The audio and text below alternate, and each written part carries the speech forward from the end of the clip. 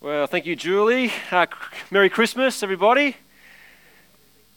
Thank you, so kind. My name's Tim. It's my joy to open up God's Word for us. Please pray with me. Heavenly Father, we thank you so much that you are not far off, that you are not distant, but you have drawn near, and how thankful we are for that at Christmas time. We remember your Son, the ultimate gift. Father, we pray that as we think about Jesus right now, that you would help us to love him more. Maybe love him for the first time and truly understand just who he is. And we pray that in his name.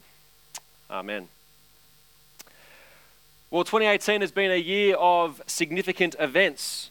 And with significant events come big news stories. We see things happen and we are told about them all the time. And perhaps as you look at that screen, you can think of things that happened throughout the year. News that made us feel conflicting things, perhaps. Maybe made us worry for our world. Or maybe made us challenge preconceived ideas we had about just who our country was and what we stand for. Maybe, though, you don't need news items to remind you of your year, because perhaps 2018 for you has been a year of great heartbreak. Or on the other side, maybe it's been a really joyous year. It's been fantastic and you've achieved a lot. I wonder if you had to come up with one word to describe your 2018. What would it be? What would one word be to describe the year that you've had? I wonder for how many of us we would describe our 2018 as a year of hope or joy or peace. My guess is, even if we had a really good year, the word to describe it would be frantic or busy or something like that. Perhaps not the words that are above me right now. Because when we look at the circumstances of our life, it's rarely these kind of words that we use to describe our life. But they are words that we strive for, long for, and want. This is a picture of our postcard that we send around the local streets advertising our Christmas services. And the reason why churches like us use words like hope, joy, and peace is because we know that's what we're all searching for. That is what we want, whether we admit it to ourselves or not. But maybe you're here and you wonder why Jesus is tacked onto the end of that list. Why Jesus? I mean, hope, yeah, I want hope. I don't want a life devoid of hope. That scares me. Joy, yeah, I don't want some just sugar-hit happiness to get me through life. I want some real, deep, life-sustaining joy. And peace. We long that in the chaos of our world, maybe there is someone who can bring some semblance of peace. We want those things. They'd be great presents to stumble across at Christmas. But not Jesus. Why would a religiously significant person who lived 2,000 years ago be put on a list of things that we all strive and long for? Well, my hope is that over the next 15 minutes or so, as we just look at one verse from our reading tonight, you might see that Jesus is something that we long for. Someone who is the best thing on that list. The one verse that I want us to look at is verse 11. It starts with the phrase, "Today in the town of David." Today in the town of David. It's a news story. It is an angel. Before that one angel is joined by the rest of the angels, it's an angel who appears to the shepherds and says, like a news anchor, revealing big news, today in the town of David. Because it's a news story. And the thing about big news items is that they often reveal a bit of a backstory. Now, depending on how keenly or not you follow politics and current affairs, pun intended, Barnaby Joyce may or may not mean much to you. But the news items of this year was that Barnaby Joyce had a child with his staff worker, who's pictured there. And that's a news item that comes with a bit of a backstory, because in December last year, 12 months ago, Barnaby Joyce was still married to his now former wife, with whom he had 4 children. And so this news story is one that comes with a backstory of brokenness and betrayal. Well, Christmas, the story of another child's birth, comes with a bit of a backstory of its own, and not just a backstory that Mary and Joseph weren't married at the time of conception. You see, it is significant, the verse says, today in the town of David. David was Israel's greatest Old Testament king. He was the king that all Israel wanted to have and wanted to have again. And the Old Testament often speaks about one who would come in the line of David, one of his descendants who would be the king that Israel wanted, the king that Israel needed. He would be a promised child, another king who would come for God's people. This is a birth with a backstory, but it is a wonderful backstory. It is a backstory of a faithful God who hasn't given up on his people. And so, maybe for you, this is the backstory you need to hear at Christmas. Because perhaps 2018 has been a year of marital brokenness for you. Or a former marriage has taken a new toll on the lives of your children. Or it's other relational strain that has taken its toll in 2018. Or it's been relationships in the workplace. Or there is something that has gone on this year that makes you feel the brokenness and betrayal of this world. And the good news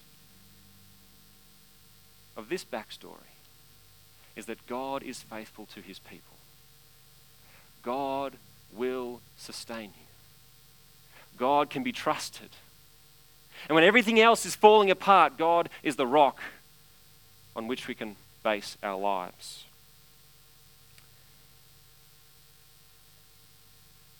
And I want us to hold on to that. I want us to cling on to that. Because Christmas is not just an example of God's faithfulness in giving this king, it's the ultimate answer to God's faithfulness. Because the main part of the news that is given at Christmas is this. Today in the town of David, the angel says to the shepherds, a Saviour has been born to you. Today in the town of David, a Saviour has been born to you. Now, one of God's good gifts to mankind is the sport of cricket. It's a beautiful game. It is the perfect combination of individual performance and teamwork. It has the tactical grind of long-term strategy. It has the patience of repeated concentration, and yet moments of skillful brilliance. It has everything. Okay. It is a great sport. Up until earlier this year, I would have maybe described it as a pure game. But even an ardent cricket fan like myself can do so no longer.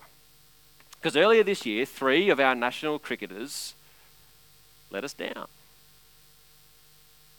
If you're not up with the world of sport, there was an event that happened in South Africa where Steve Smith, the Australian captain, approved of a plan to use sandpaper to artificially alter the surface of the ball, to alter the way it travelled through the air, making it more difficult for the South African batsman to face it. The then Australian captain, Steve Smith, came home, in front of the media. There was a trial by media. He and the 2 others received bans from the game for 9 months and 12 months. Here's the thing. I can't stand here tonight and know that I wouldn't have done the same thing. It's very easy for me to think that I would have been better, more moral, more ethical than Steve Smith, but I just can't know that. I'd like to think that I would have reprimanded the teammate who suggested the plan, but I can't say with any confidence that I would have done any better. Why? Because I know my own heart. And it's easy to judge with hindsight, But I know that in the heat of the battle, my competitive nature often overtakes my moral compass. And I'm sure that fueled by my own insecurities, I'm capable of far worse than rubbing sandpaper on a cricket ball. My guess is, if you're honest, you've had moments like this. Moments where you can't believe what you've done. Moments where you can't believe you've let people down. Maybe it's not on the sporting field, but maybe it's a burst of anger that has come from you and you so deeply regret what you said or did.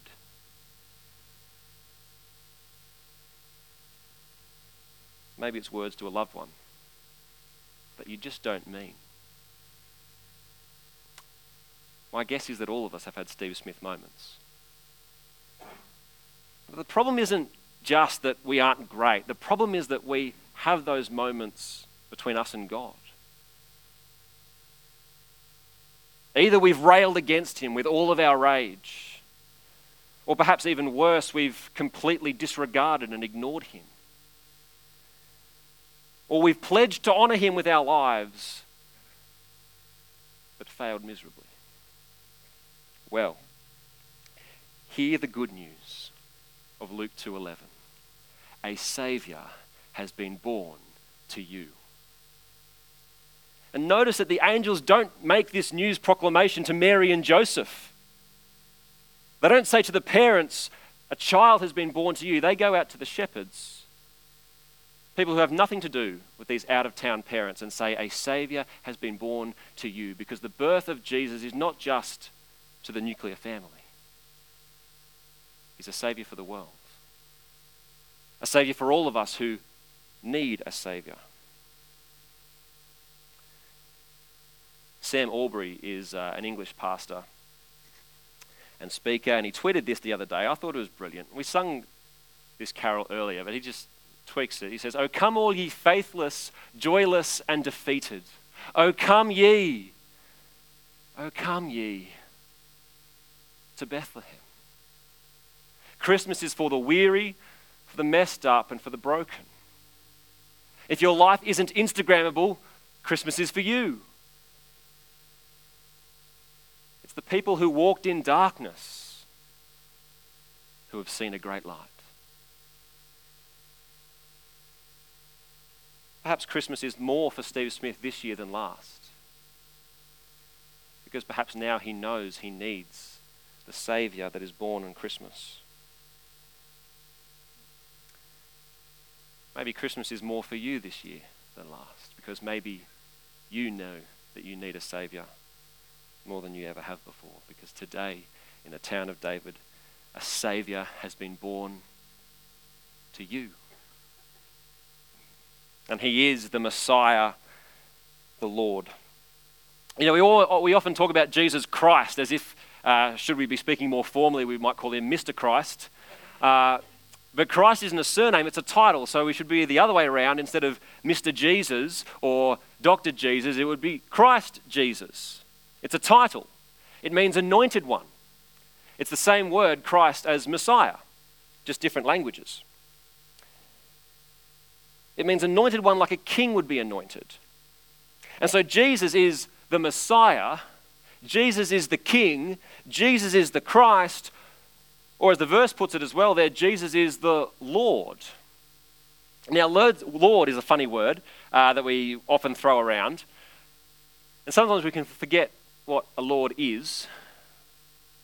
It's one of those words that gets repeated a fair bit. So what is a Lord, and do we even want one? Well, a few months ago, terror hit the streets of Melbourne. Now, a personal story here. My mum was shopping in Bourke Street Mall that day. That day, where a religious zealot rammed pedestrians and attacked innocent bystanders. And it's a reminder that we in this country are perhaps not as safe as we think. Sure, we've got it better than most. We've got it so good that sometimes we like to think that we are Lord over our own lives and over our own country. But then things happen that no one can prevent, and we remember that we're not in control. And so either somebody is, or somebody is not in control of this world. Either there is a grand plan more complex than we can understand at times, or we do just live in a world of chaos. The Bible says that Jesus is Lord, that he is in control. And we might, when we hear that, wonder why things like Melbourne still happen and why he doesn't just get rid of wrongdoers. But then we remember the Steve Smiths like us, and we remember that we are wrongdoers too. And so we can be glad he doesn't get rid of us. Instead, we can look to what Jesus, the Lord, did with the mess that we created in this world. What did Jesus do? Christmas. He took on flesh. The eternal Son of God, all the power in the universe, born in a manger. To live the perfect life that we couldn't live, and on the cross pay the penalty that we deserved. Why? Because he was born to be a saviour. The promised king from the line of David. Sent by a God who is faithful to his promises. Sent for people like us who sometimes can't believe the things that we do. Because he's in control of this mess. Today, in the town of David, a saviour has been born to you. He is the Messiah, the Lord.